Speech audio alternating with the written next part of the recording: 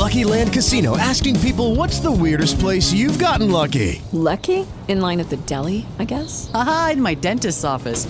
More than once, actually. Do I have to say? Yes, you do. In the car before my kids' PTA meeting. Really? Yes. Excuse me, what's the weirdest place you've gotten lucky? I never win and tell. Well, there you have it. You can get lucky anywhere, playing at LuckyLandSlots.com. Play for free right now. Are you feeling lucky? No purchase necessary. Void where prohibited by law. 18 plus. Terms and conditions apply. See website for details. Mary redeemed a $50,000 cash prize playing Chumba Casino this year. I was only playing for fun, so winning this was a dream come true. Chumba Casino is America's #1 social casino experience. It's serious fun. With over 80 casino-style games to choose from, you too could win life-changing amounts of cash. Be like Mary. Log on to ChumbaCasino.com and give them a whirl. That's ChumbaCasino.com. No purchase necessary. Void where prohibited by law. 18 plus. Terms and conditions apply. See website for details. The voice in the preceding commercial was not the actual voice of a winner. In this episode, I interview Mance Harmon. He is the co-founder of Swirlds Labs and Hedera. Hedera was and still is one of the most significant projects in the decentralized world. They don't exactly use the blockchain methodology. He describes how Hedera came about. Specifically the science project that his partner was working on that turned into this groundbreaking deep tech initiative into blockchain world. We talked about how they started Hedera, how they grew the organization by doing enterprise sales, effectively establishing trust with partnerships in large corporations, what their plans are to grow in the future. They have roughly a $1.5 billion market cap. They're one of the most successful projects out there, at least one of the most reputable. We talked about the impact that they have on the environment, their ESG initiatives, that they are 74 times more efficient from an energy usage perspective than Visa. They're like 9 million times or 93 million times more efficient than Bitcoin, which is a difference of proof of work versus proof of stake. We went deep into the tech. We talked about how the node validators work, the intricacies of the system that they have built, how they've gone from effectively math into a full-fledged multi-billion-dollar project, some of the challenges along the way. Touched on climate change at the end, but all in all, this was an awesome conversation. Mance is an expert in this field, specifically, obviously, on Hedera, but more broadly about the structure of decentralization and the direction we're going as a society. So I had an awesome time meeting with him, and I hope you enjoy this conversation. Here is Mance Harmon.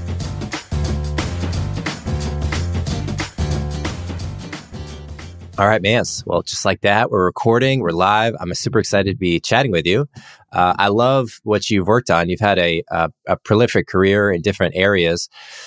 Maybe if you could, I'm quite familiar with Hedera, the project, but I'd love to hear from you what you saw early on that was so inspiring to you to dive in and create the organization formation you did. I know you met your co-founder, but I'd love to hear what those early days were like. Yeah, well, the early days go pretty far back. And the interesting thing is when we started all of this, it had nothing to do with Bitcoin.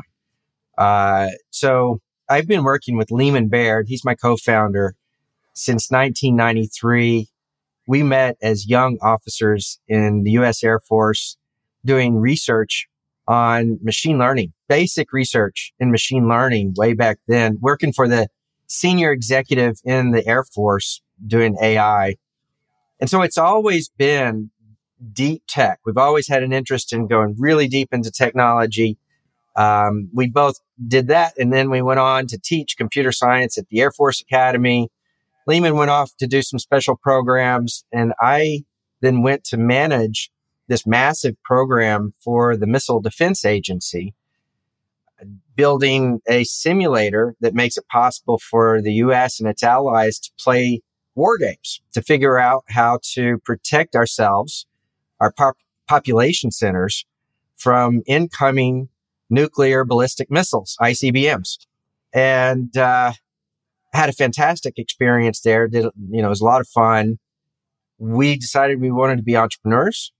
And so we raised a small round of funding from friends and family, and I quit the Air Force and we dove headfirst into this world of startups. And that was back in 2000. Yeah, 2000. 1999, just before the bubble burst in 1999 and 2000. We pursued those and sold one, and then went off and did some identity stuff for a big company in the Bay Area and started another company, moved to Texas. All of that sort of prelude.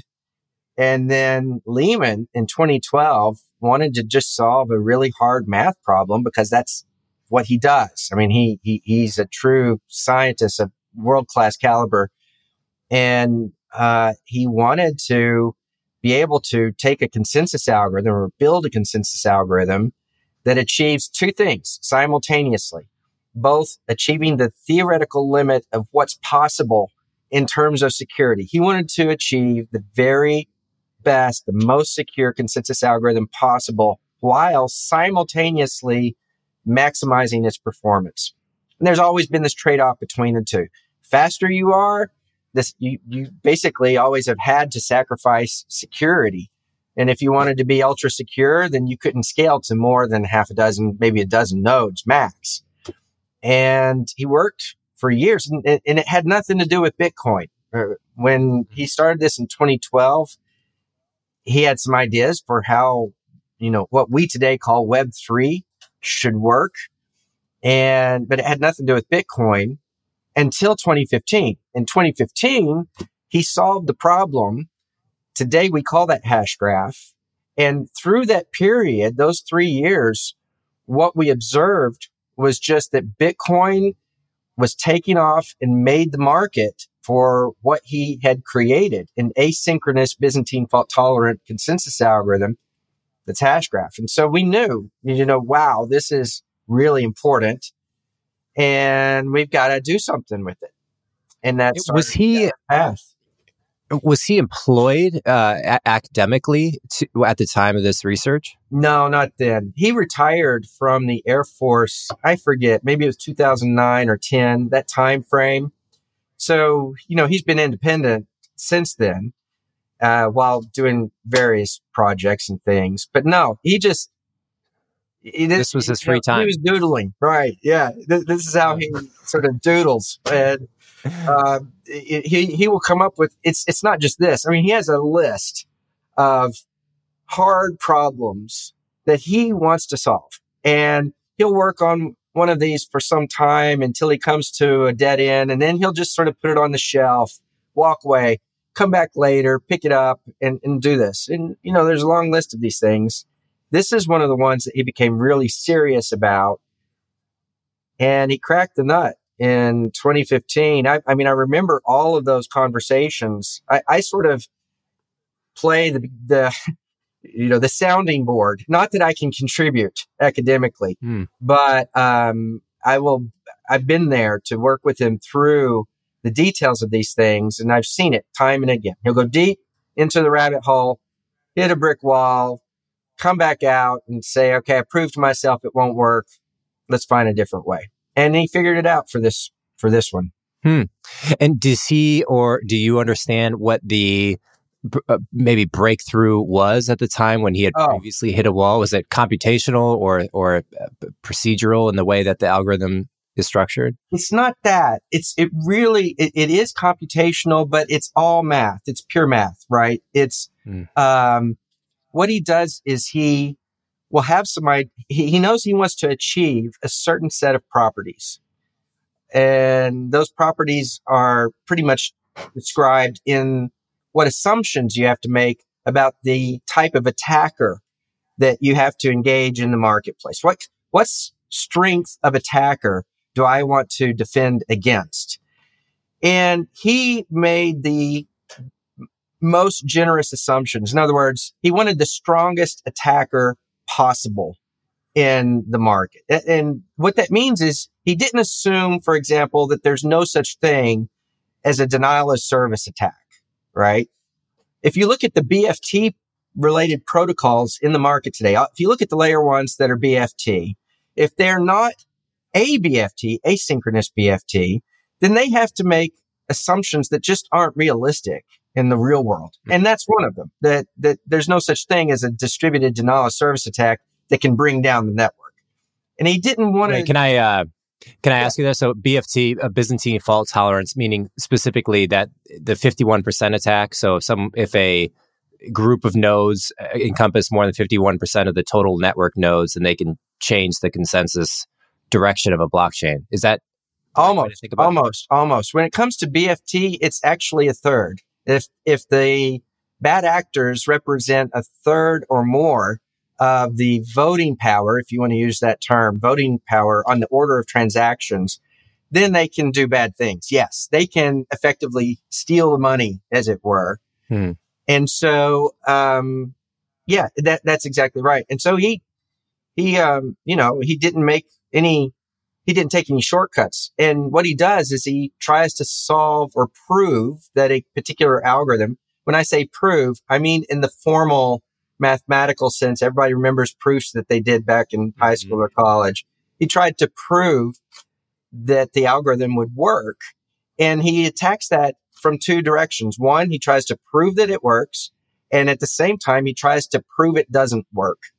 And you sort of work backwards in each direction until you come together, and then you have a proof, a formal proof that yes, it actually works. And he would often prove that it can't work. A formal proof that says this particular algorithm just can't work. And then he would give up on that approach and find something else. And, we went through that process dozens and dozens of times to get to and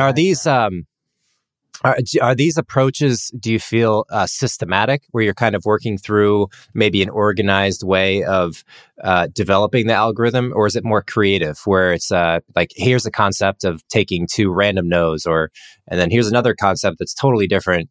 Like, do you have a sense for that? It is both. There's definitely an art to it, but it's also a science in the sense that there is a system for proving it or disproving it.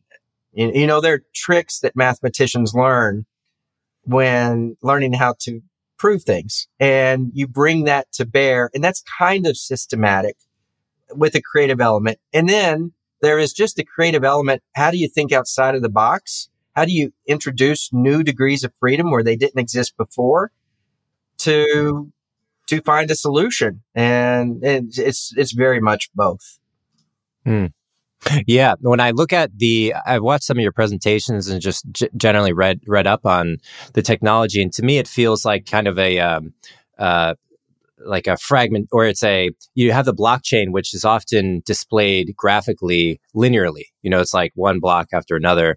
And the hash graph is, I've heard I think somebody wrote on Quora, which I liked, was that it's chaos, but it's with a perfectionist design. I don't know if you had heard that before, but I haven't seen like that. Yeah. And it looks to me, it almost more represents how nature would design a system, where it's not linear, but it's kind of like a tree in formation, where it looks like the branches are randomly designed, but they're of course not, and it's designed for some optimum end goal. Yeah. Does that resonate? It does. I mean, if you think about the way that blockchain works, I'll try to compare the two succinctly.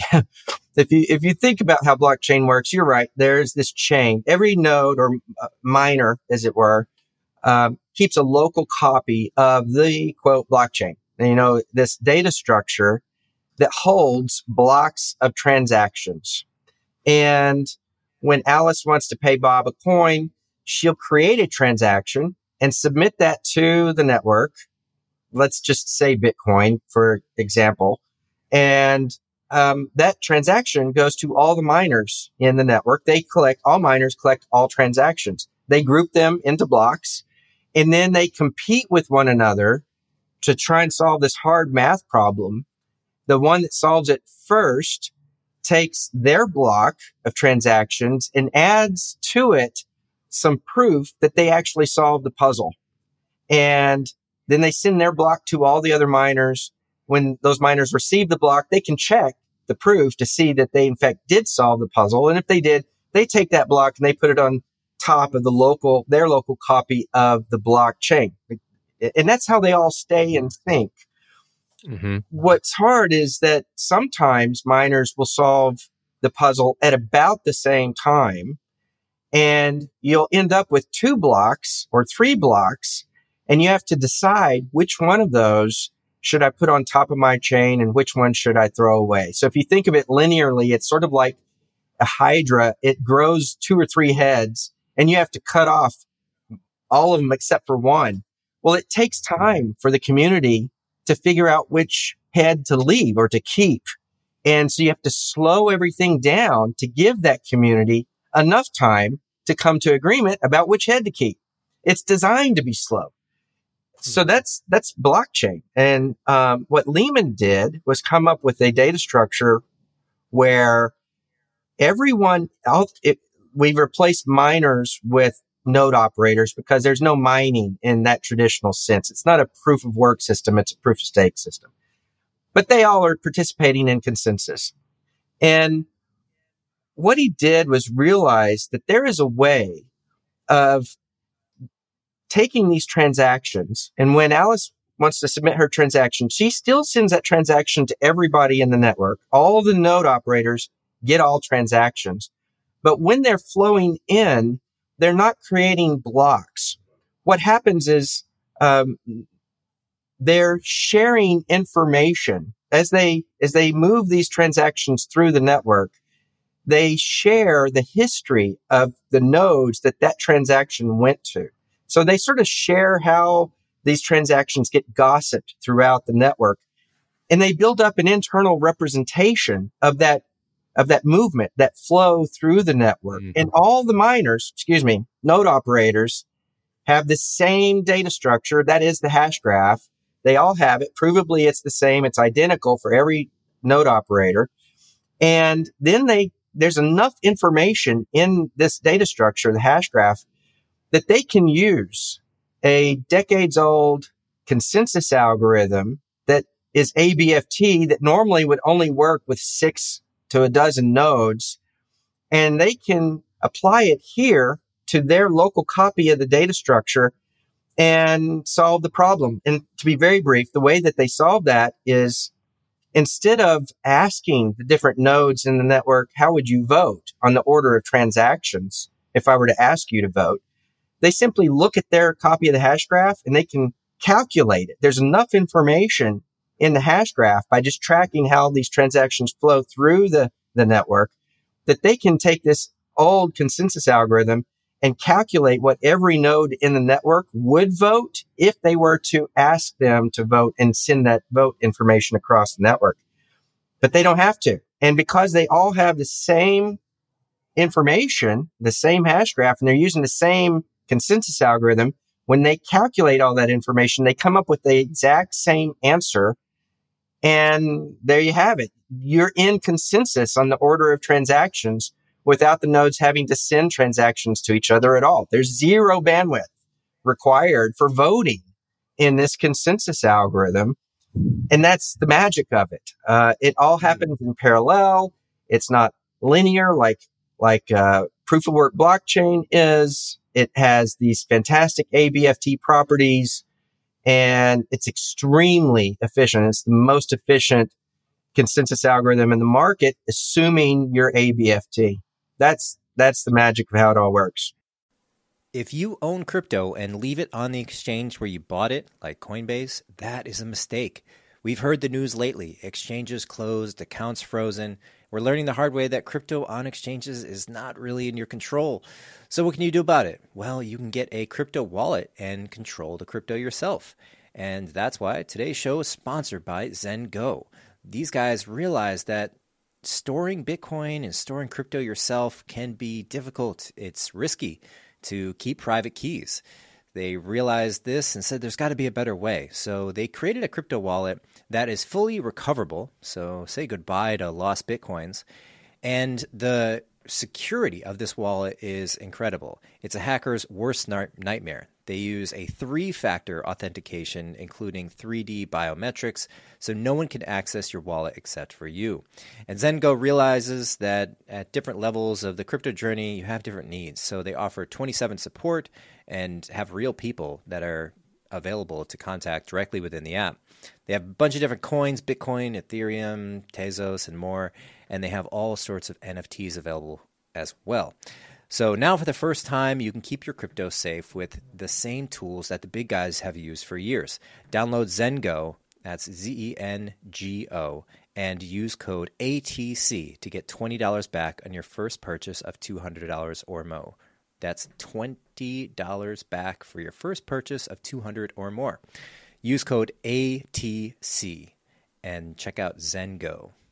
And is the method that the node validators use to cast the vote without actually casting the vote, the way that they predict that, is that through this randomization of the two random node sampling? Or yeah, if I send a transaction to, say you're a miner, Mike, you're a miner, not a miner, a node operator, excuse me. I send I'm going to create a transaction. I send it to you, you receive it, and then you take that and you're going to send it on to another node in the network. And when you do, you're adding to that transaction a little bit of additional information. The hash of the last transaction that you created and the hash of the last transaction you received. So it's two hashes. The last one you created, the last one you received, hashes from those. You add them to my transaction and you send that on to, some random node operator out there. And then they take the transaction they just received from you. They create the hash and they add that to their transaction that they're sending on to, some random node operator. And so all the transactions flow through the network with these two hashes of additional information. And it turns out that if you connect with those hashes, you can create what we call the hash graph. And the hash graph simply represents the flow of information through all the nodes, as opposed to the transactions themselves. That's what the hashes give you. It's how the information flows through the network. And with that amount of information, you can use the consensus algorithm to calculate what any given node would vote on the order of transactions for a given transaction. And you don't have to talk to them about it. It's just all there in your local copy of the hash graph. And these transactions, they're going from one node to another. They're not being broadcast out to all at once. Is that right? Correct. Yeah, it's something that we call gossip. Gossip, yeah. Where'd you come up with that phrase? It's oddly specific. No. So gossip protocols have existed for long time. So they're not new. It's a term of art, I guess. Okay. And it is descriptive. I mean, it works in the way that gossip really works. That's the reason they have the name. So, node number one will send the transaction to two nodes, and then each of those nodes sends the transaction on to two more random nodes. It's the most efficient way of getting information distributed through a community of information recipients, nodes in this case. There's nothing more efficient than that, unless you just do a single broadcast to everybody all at once, that kind of thing. But short of that, gossip is the most efficient way of getting information out. I think one of the most underrated parts of life is the nomenclature given to some of the terms in computer science. It's like you would use these terms, and most people would just never come across them. So they're just completely foreign language. But you have in computer science, you have slaves, we have sharding, we have gossip, there's a whole. And it's fascinating to think about the derivative of those words. Those words are being chosen for a reason, in that they sort of abstractly represent the meaning of the words, but they're used in the computer science realm. So it's just interesting. It's funny you say that, because I think that you go to college and you take classes and everything. A lot of the work really is learning the language in any given discipline. Once you understand the language and, if there were a glossary for everything you need, the definitions for which if you could just absorb all of that, then just reasoning about the concepts really isn't that bad. It's just getting up to speed on the language that you have to learn to be able to reason in the first place is where a lot of the learning takes place. Yeah. And frankly, a lot of the stumbling, there's not a appreciation for that, I find, in most areas, whether you're, literally learning a new language. Most people will say, just learn a phrase like, donde está el baño? And instead of categorizing, okay, what are the most common 500 words in this language, just get that as like the foundation and then build on it. Could be, you taught computer science. Was this a technique you would encourage people where you say, go and learn these words or this approach and then come in and learn concepts? I think it's a great idea. I don't remember actually doing that in the coursework that we presented. We're pretty structured in what we have to teach, or we were 20 plus years ago. But yes, even today, internally here, we have a glossary that's being built out and it's expanding, right? We just talked briefly before coming online here about, fan tokens, right? Well, that's a relatively new term. And 2 years ago, nobody had used it, or at least I hadn't heard of the term fan tokens. And so the language is being developed at a really rapid rate right now in our industry. And, and that's half the battle, is just keeping up with yeah. what's going on. Maybe we need a new algorithm to determine our word consensus, as opposed to Twitter, which is probably where it is now. Yeah. I'm curious to learn a little bit about the milestones along the way too. So launched the project. Initially, he came to you and said, "Hey, this is a great idea. I had this breakthrough." Yeah. You guys get together and say, "Okay, this Bitcoin thing is taking off. We think we can remix that a little bit." Did you have a clear progress in your mind at the implementation of the technology at that time, or did it take some iteration? Well, there are two parts of that. There is just the pure math part in how you implement a consensus algorithm. But we knew from the beginning that the business model and the governance model were equally, if not more important. It's kind of cliche. It is, you can have a great piece of technology, but that's not enough, right? You have to have a whole lot more to be successful as an entrepreneur than just a really good piece of technology. And so, we went really deep in thinking about and designing ultimately the governance model for a public network. In 2015, when he invented Hashgraph, we knew we wanted to build a public network. Keep in mind, in 2015, Ethereum launched, right? It's that context, right? There wasn't anything else really outside of Bitcoin when all of this was started. And then he invented Hashgraph, and at about the same time, Ethereum launched. And so we thought that governance was going to be really important. And we spent a lot of cycles working both sides of that coin, and went deep and took our time. We didn't want to rush it. We, at the time, had no reputation in the industry, and it was a brand new consensus algorithm that no one had heard of, hadn't been vetted really by the industry. So we said, let's get some work behind us first before building a public network. So we focused on private networks, permission networks, and specifically with the credit union industry here in North America, and did that until the summer of 2017, when we decided, okay, it's time to go and build a public network. That's when it all kicked off. Yeah, I think I was listening to one of your talks. You made a good recommendation that I'll throw in here too, which is the founder of Visa, Dee Hock, wrote a book, One from Many, Visa, the Rise of Chaotic Organization. Yeah, exactly. No, so Dee, I had the good fortune of about a year ago-ish, maybe it was 18 months ago, being able to speak with him. So he is associated with some of my colleagues in the credit union industry, believe it or not. And so he set up a call. I spoke with Dee for about an hour, And the ideas that he outlined in this book, what he called chaotic systems. If you Google chaotic, you'll find it. It's all out there, are the same ideas. Decentralization, and how do you use decentralization to build better governance models than what we've been using in the past.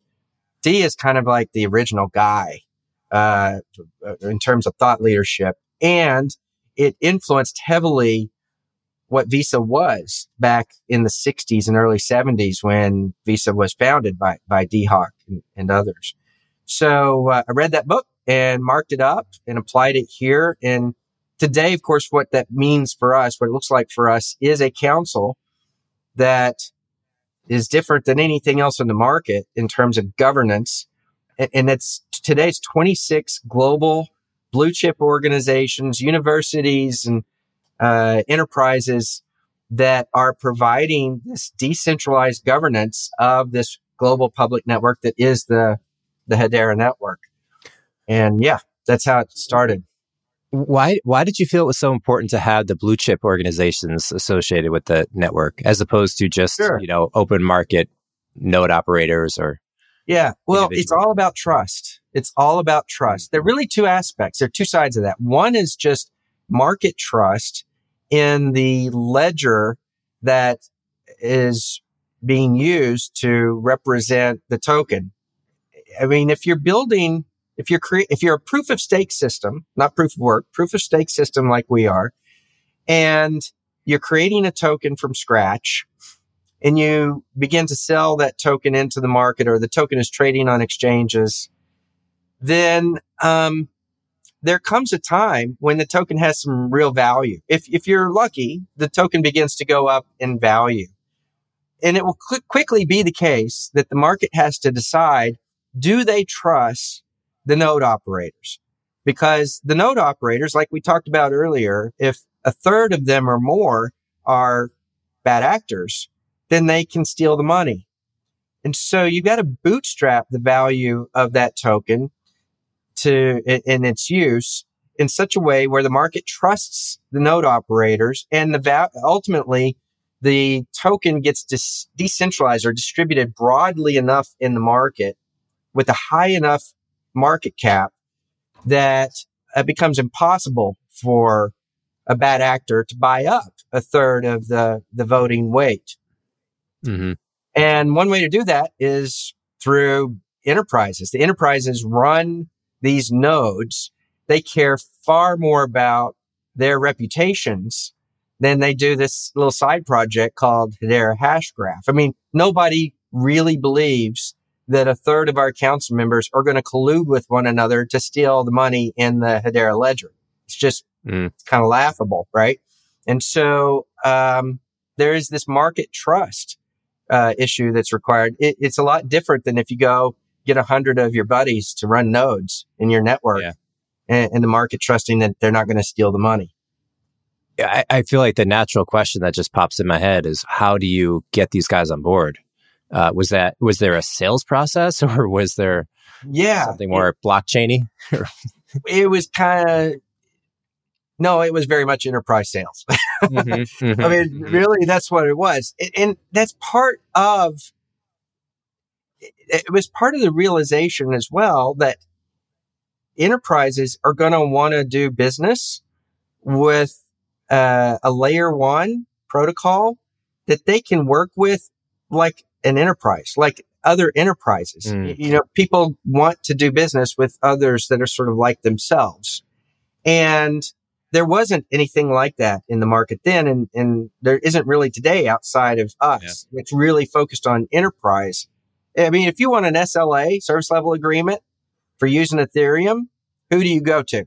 There's no one, right? And enterprises care about service level agreements. and so they needed to be able to use a layer one protocol. They wanted to be able to use a layer one protocol that had the properties that we have. And they wanted to be able to interface and work with an organization that looks and feels like they do. So we pitched that vision and we said, look, you're going to use it and you're going to govern it. So you get to do both. And and they're used to that model in a different way as well. I mean, if you look at the different infrastructure protocols out there today, just take an identity protocol, SAML or OIDC, any of these mainstream identity protocols. What happens? There's an alliance of some form. Maybe it's a formalized standards body. And these organizations, these enterprises all participate in the standards body because they care about the evolution of that standard because they're building their businesses on it. And this just sort of followed that exact model for a layer 1 consensus protocol. And we were the only ones to do it. And is it set up structurally as you have the protocol, which just is what it is. There's no legal affiliation with that. Then there's it was an LLC or C Corp. Is it structured as a nonprofit or is it explicit? Right. Is there any kind of profit incentive for that? There's not a direct profit incentive in that sense to the council members. So it is an LLC. It's Delaware-based LLC. And when we started all this back in 2017, I mean, there was discussion about DAOs, but certainly the Wyoming DAO laws didn't exist. I mean, nothing was formalized like that.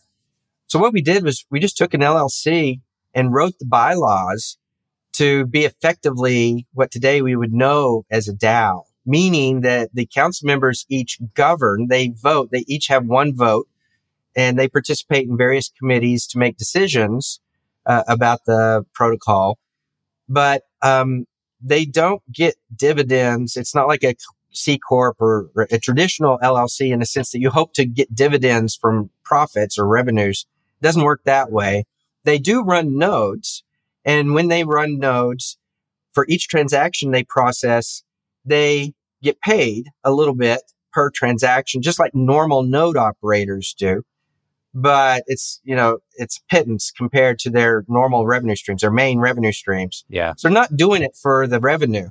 They're doing it, again, because they wanted to have a layer 1 protocol that had the robustness and security properties that we have so that they can build enterprise applications on top of it. And they want to manage it like a standards body would manage it. It's the combination of the two that causes them to want to participate. Yeah, it seems like one of the things, I've started a number of LLCs, and the one thing I've learned is that there's a lot of flexibility. You write your own operating agreement, you effectively just determine how you want to operate and govern the company. And the only thing the government seems to care about is who pay taxes, right? I mean, it's like, if you're making money through this entity, are you paying us, the government? But other than that, I mean, you have a K-1 form. It's like, if you pay taxes, the government probably will just leave you alone to do whatever you want to do. I would think, right? Well, they haven't bothered us. I mean, so I think you're probably right. What also is interesting is that the Wyoming DAO laws, when they created those, it's part of their LLC law, state law. So they started with the LLC structure and then tried to augment it to give the properties that basically we created from scratch in our bylaws. So we sort of went at it separately, independently before they existed, but we ended up in the same place effectively. Interesting. So where are you spending your time now? So you have this, that was, we're 2022. So that was 5 years ago. That's 5 years ago.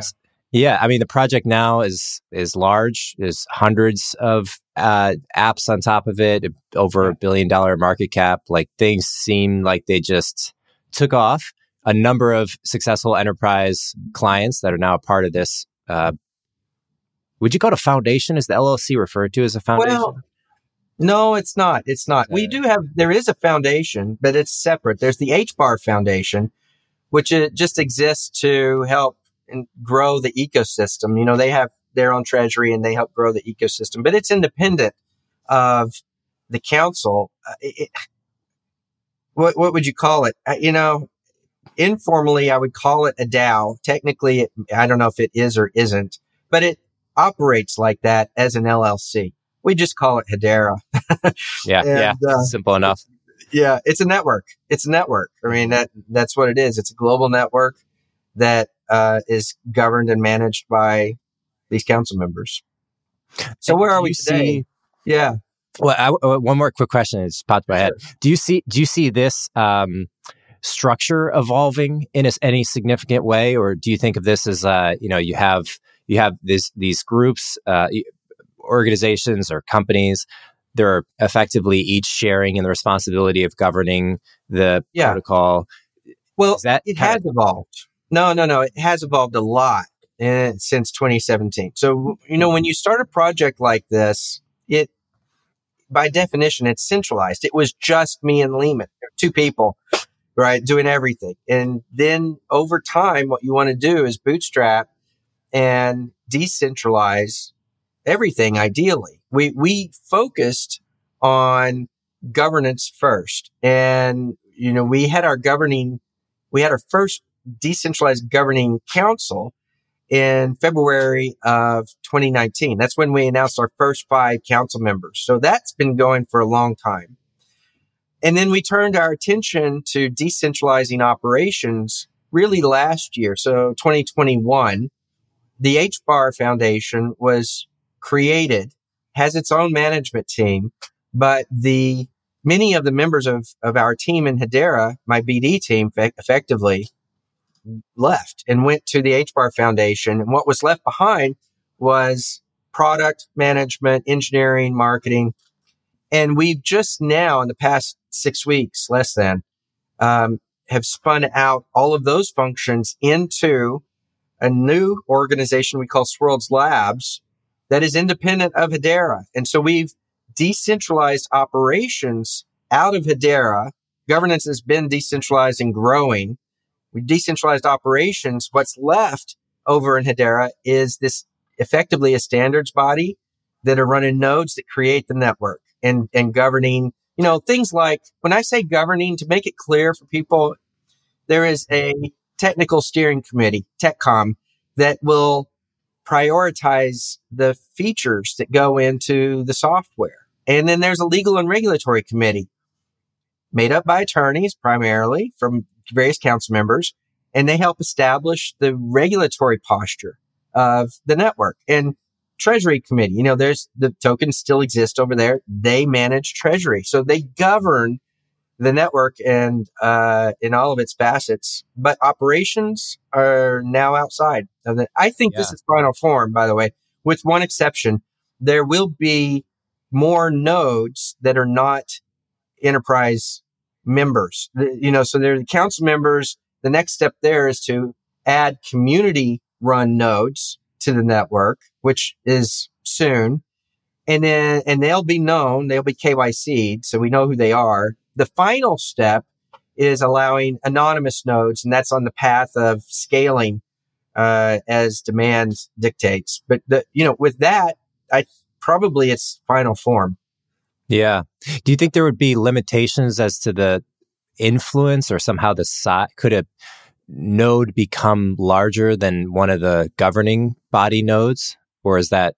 No. So, we're very careful about the way that we've structured, sort of the token economics. And when I say token economics here, I'm not talking about, actually, I'm not even sure it's the right word. It's not the money aspects of the way the token is used, but rather how the token serves as a necessary component of securing the network and ensuring that it's not possible for a bad actor or even a small group of bad actors to buy up a third or more of the token supply. And so, when community nodes, for example, come online, there will be a limit to the stake that they can represent. It's not like a third of all the tokens could be staked to them, and now one node has a third of the voting power. There are limits that are put in place to prevent that and to ensure further decentralization of the nodes. Lucky Land Casino, asking people, what's the weirdest place you've gotten lucky? Lucky? In line at the deli, I guess? Aha, in my dentist's office. More than once, actually. Do I have to say? Yes, you do. In the car before my kids' PTA meeting. Really? Yes. Excuse me, what's the weirdest place you've gotten lucky? I never win and tell. Well, there you have it. You can get lucky anywhere, playing at LuckyLandSlots.com. Play for free right now. Are you feeling lucky? No purchase necessary. Void where prohibited by law. 18 plus. Terms and conditions apply. See website for details. Interesting. Yeah, I'm sure I ask a lot of people that I talk to how they came up with the structure of their formation. And oftentimes, most times, founders will refer to other projects. I've heard Hedera come up in conversation as one of the inspiring structural projects that inspired them.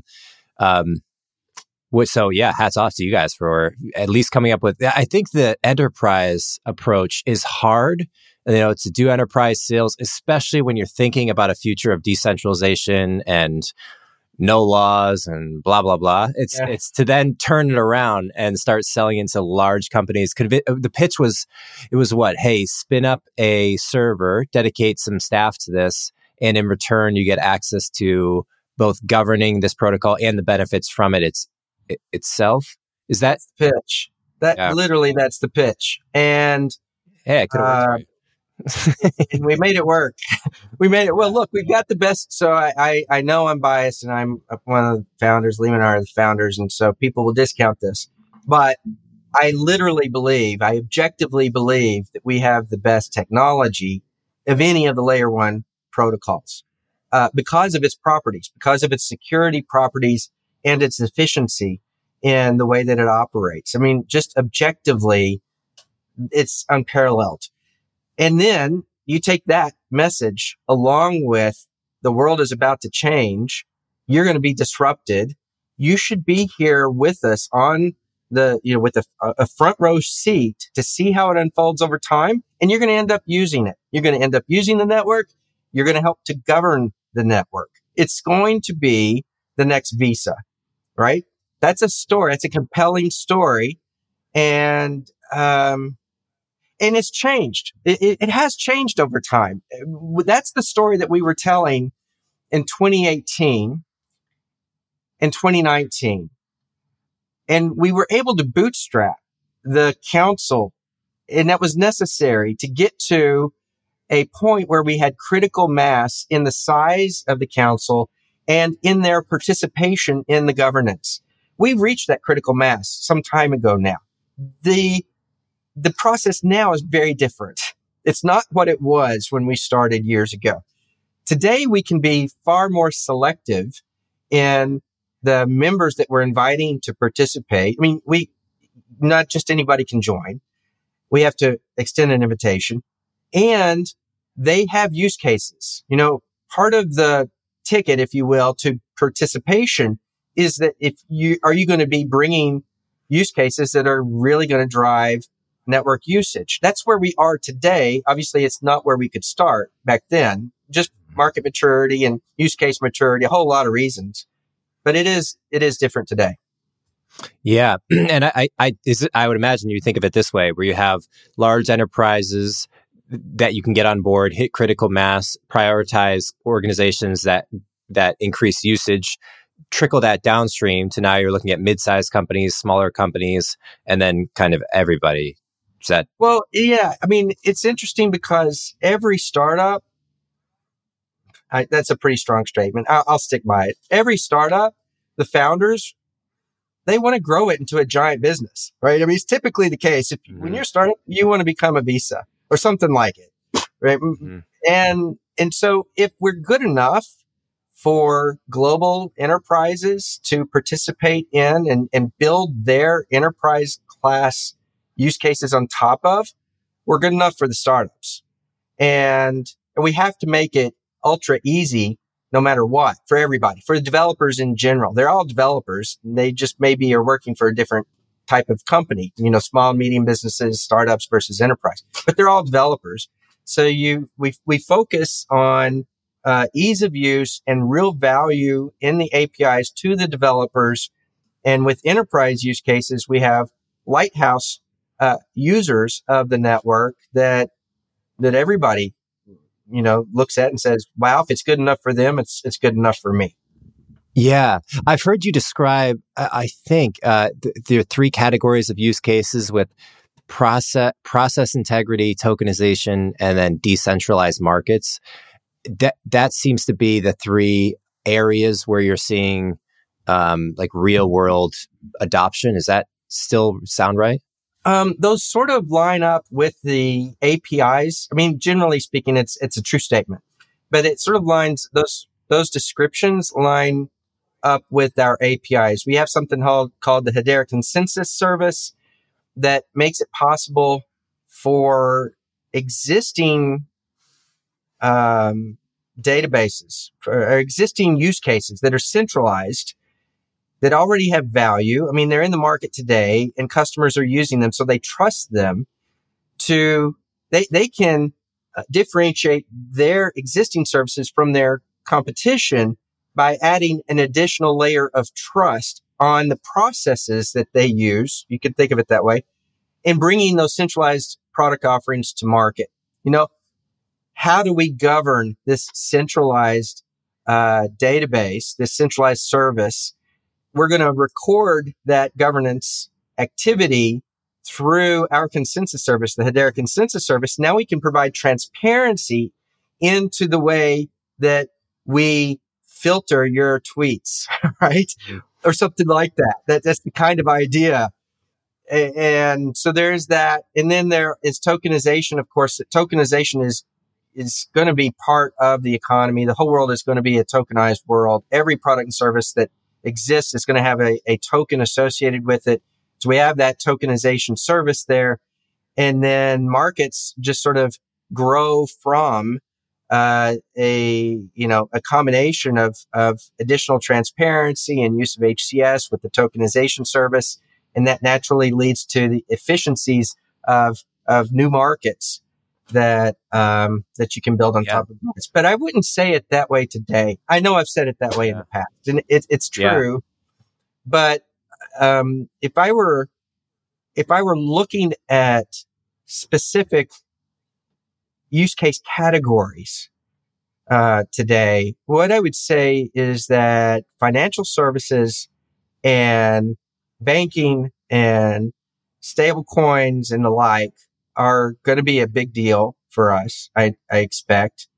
I also think that ESG, if the ESG market is going to explode. I mean, there's so much momentum at a global macro level for this idea that as products are being made, you should track how much carbon is being used to build those products or deliver those services. And then you need to offset that carbon footprint by buying, ideally you buy in tokens, renewable energy credits or carbon offset, And we're the natural platform for that. I mean, the organizations that care about that are giant, generally speaking. They certainly have the largest need. It's the big corporations that are having board level discussions about how do we become carbon neutral or negative. And that is our target market, right? I mean, we built ourselves to be the enterprise grade, global network. And so I think that whole ESG space is going to be important for us. It already is important for us. And it relates to the other use case area, and that's sort of traditional, supply chain and the tracking of those widgets that are being manufactured and their carbon footprints combined with tokenization in a DeFi or CeFi context with this new tech stack. It all ties together, right? All these technologies come together to create this new economy that we've been talking about, and we're in the middle of each one of those. It seems to me like specifically that when products go through the supply chain, they flow through different companies. Like one company has very little incentive to use decentralized technology if they're just managing a product from their start to finish. But it's once you pass it on to another company, right? Then you have to, who tracks that? Where does that get logged and record? So you said a little earlier, you see every product and service using tokenization. ESG provides the incentive structure to tokenize every product, right? Every SKU that gets sold. I could imagine there's like a number associated with it or some kind of distilled way to understand the environmental toll it took for that thing to be made. Do you see that to be true? Absolutely. Well, look, one of our council members, Avery Dennison, has recently gone to market with a platform that they call Atma.io. And what Atma does is it makes it possible for manufacturers to track the manufacture of their products from raw materials to products through the supply chain to distributors, ultimately out to consumers, and then end of life or, circularity back into raw materials for whatever it is that comes next, in that sort of way. They already are doing this. They're tracking 22 billion items in Atma.io today with some of the largest companies in the world, a significant number of these companies across apparel and retail and food services and healthcare. A natural part of that is the tokenization of each of those products. And they're using Hedera to do that tokenization. And related to that is the carbon aspects, the ESG aspects, where you can track the energy used to create those products in the first place. And as part of the programmatic workflow, the digital workflow associated with this supply chain, you interface with carbon markets to automatically buy the offsets needed for the production. All this is real and coming. Now, not all of it is implemented. I mean, to be clear, I don't want to mislead anybody. The Atma platform exists. The integration with Hedera on the tokenization and tracking all of that is nearing completion. They've done lots of tests. They've already announced publicly to the market that they're doing this, and then it's coming soon. I expect it to be very soon. The ESG part of it is the least mature, and part of the problem is just the lack of the supply side of the offset market. There's not enough credits out there to meet what will be the demand that already exists and is coming demand. And so that's the least mature part of the market, but I think it's going to be a critical part in this industry is going to solve those problems. And we're going to be in the middle of it. Yeah. Fascinating.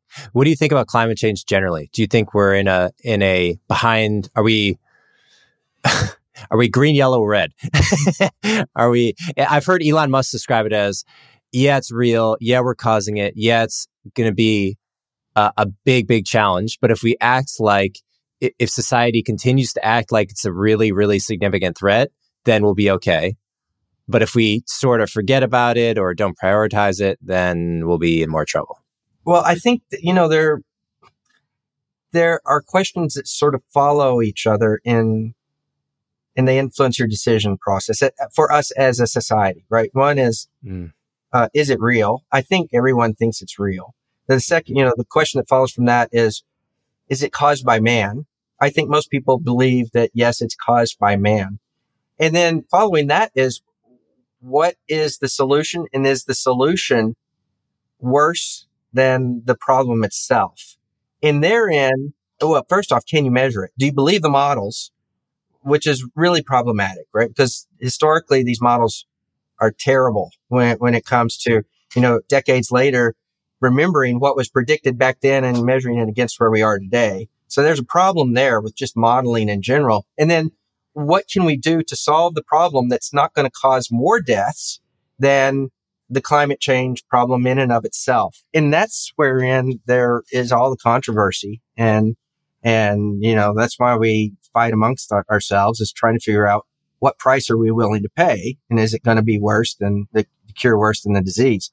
So I don't know where we are in all of that. I'm not sure anyone really does. I know a lot of people are highly opinionated, and I'm not an expert. And so I defer.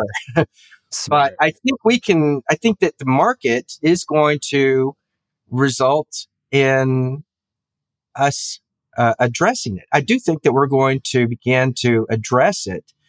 And these carbon markets are going to be a big part of it, and ultimately will be a central component of our economy as a result, society trying to address it. So I think the carbon market idea is a big idea that's going to happen. Yeah. Yeah. It seems to me like the way to address it within our current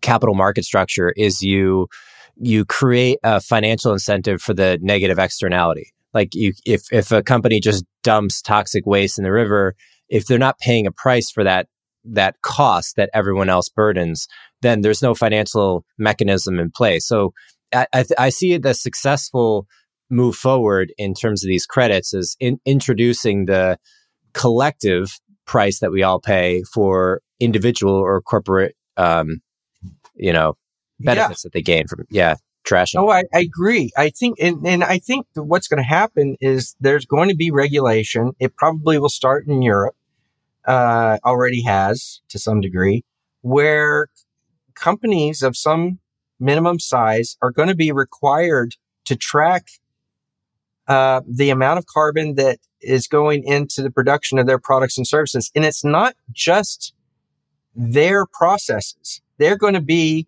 required to understand and represent the carbon footprint of the products flowing into the supply chain. The carbon upstream, the carbon usage upstream in their supply chain, which has really interesting implications. It means that if you're going to be using a layer 1 protocol to deliver whatever it is you're delivering, then you're going to care a lot about the carbon footprint of that layer 1 protocol, right? If you're a proof of work layer 1 and you're under these types of regulatory regimes that we anticipate are coming, you got some real problems. There's an issue there, because anybody that uses you is going to have to account for the carbon that you as a layer 1 protocol are using.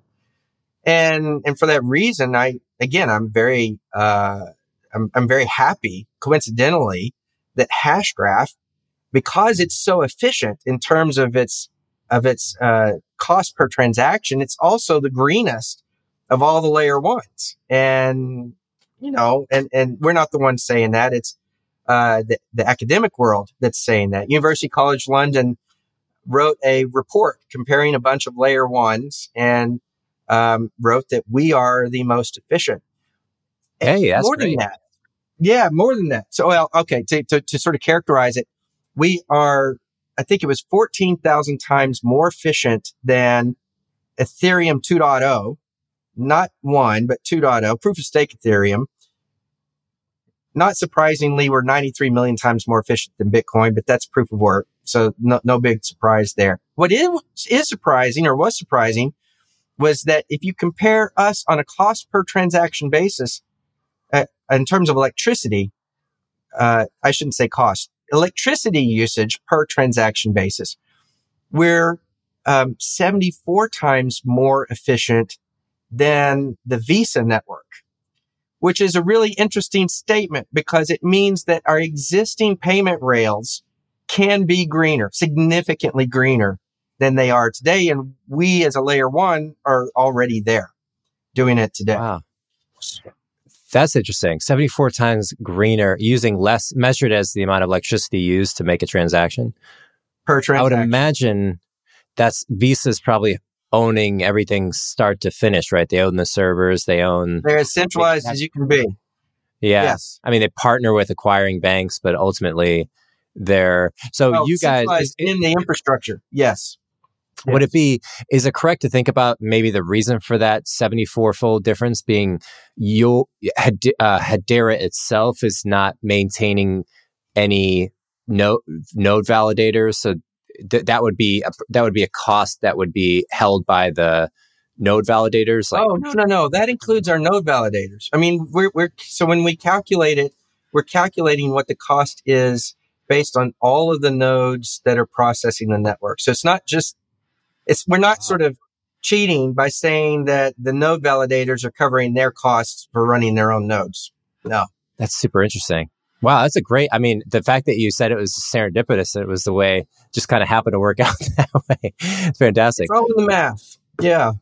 Do you see that being a significant long-term threat to Bitcoin and people who are very much, I think it's always been a threat. I've always thought that if Bitcoin were going to scale, really scale on a global basis, they've got to solve that consumption problem. I don't know. I don't know how you. I think that there's a good chance that international regulation is going to require something. I don't know if it means that you can offset the energy usage for Bitcoin miners. I mean, maybe that is the answer. Maybe that is solution. I don't know, but there's a real issue there that has to be addressed. Yeah. I saw one graph that made me think twice about all this, where it was the amount of land. It was a picture of Africa, and it showed the amount of land it would take to power the United States, and then Europe, and then the entire world. And it's a tiny little square. This is sun power, solar power, and I don't know. I just wonder how we're kind of obsessing over energy production. We're pulling it out of the ground. Now have various ways of getting it from alternative energies. Is that I just wonder if within our lifetimes you look back and say, oh, we get all the energy from the sun and it's set up in massive solar power plants in the middle of the desert. And that we no longer have a problem with that. But maybe. I don't know. We've made great progress. I think that there's still some fundamental advances needed in green energy. I think that we'll eventually get there. Until then, I think that, legacy sources of energy are going to have to live alongside green energy as it matures over time. I mean, the solar panels today are far more efficient than they were 20 years ago, right? And so we've made good progress, but there's still a long way to go to really be there. Yeah. Are you personally putting stuff out? I know you have a Twitter that you're fairly active with. Are you writing anything you want to throw out there? I'm sure we'll have links to all the Hedera Well, thank you for asking. I don't. I probably should, but the work of getting us to where we are today, I am very deeply involved, have been deeply involved in operations, right? So Leeman and I started all of this, and he solves the hard math problems and helps to build the technology in terms of what it needs to be. I've been deeply involved in all the business side and operations in getting us to where we are now in decentralized governance and decentralized operations. I do have the opportunity at this stage to begin to level up and think about what Swirlds Labs might do. So Swirlds Labs, remember, are the people that came out of Hedera doing most of the work. Swirlds Labs continues to do that work on behalf of Hedera under contract from Hedera. So Hedera pays Swirlds Labs to do that work, but Swirlds Labs will do other things.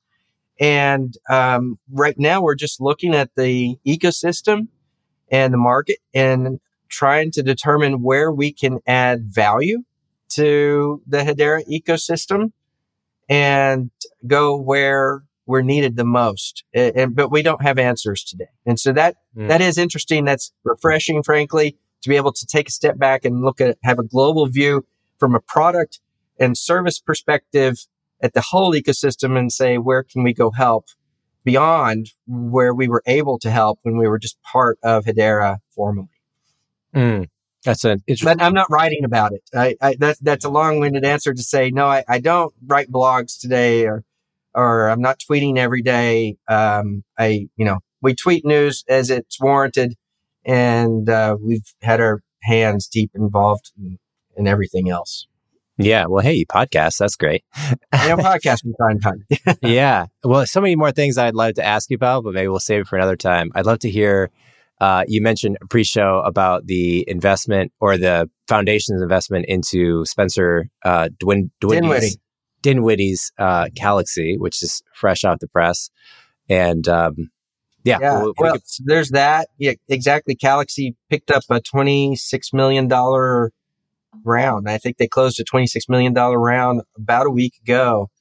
And, they're off creating the Creators Galaxy. So it's a very interesting and cool project that sort of centers around fan tokens. That's right. Yeah.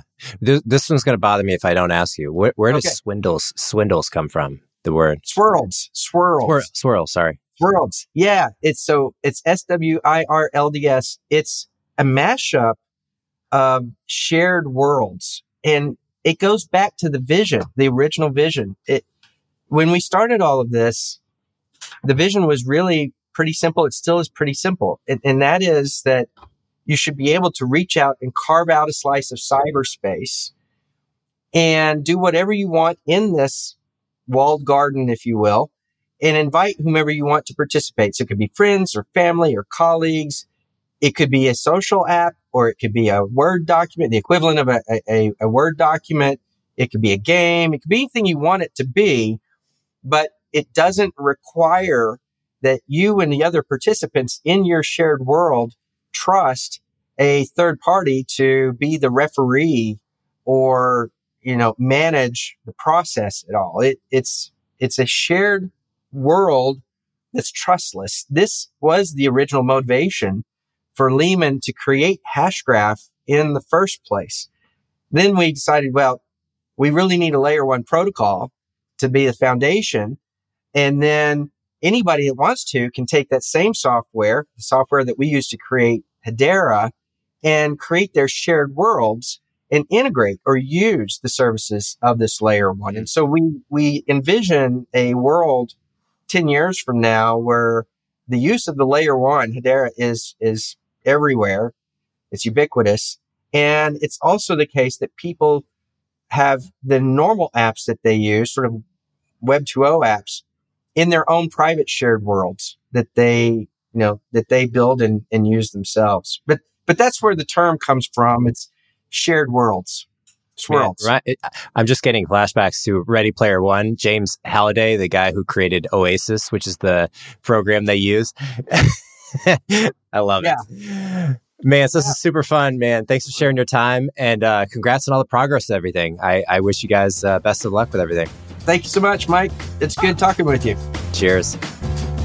Thank you for listening to Around the Coin. If you enjoyed the show today, consider giving us a quick review wherever you listen to podcasts. Tweet about it or text it to a friend. We really appreciate all the support and growing that we can. If you have any guests you'd like us to bring on or feedback for us, don't hesitate to reach out. We would love to hear from you.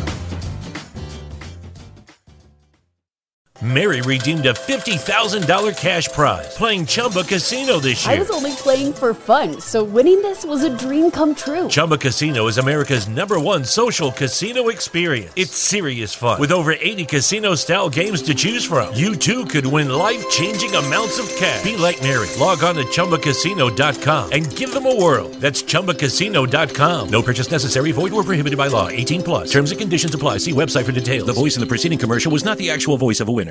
Mary redeemed a $50,000 cash prize playing Chumba Casino this year. I was only playing for fun, so winning this was a dream come true. Chumba Casino is America's #1 social casino experience. It's serious fun. With over 80 casino-style games to choose from, you too could win life-changing amounts of cash. Be like Mary. Log on to ChumbaCasino.com and give them a whirl. That's ChumbaCasino.com. No purchase necessary. Void where prohibited by law. 18+. Terms and conditions apply. See website for details. The voice in the preceding commercial was not the actual voice of a winner.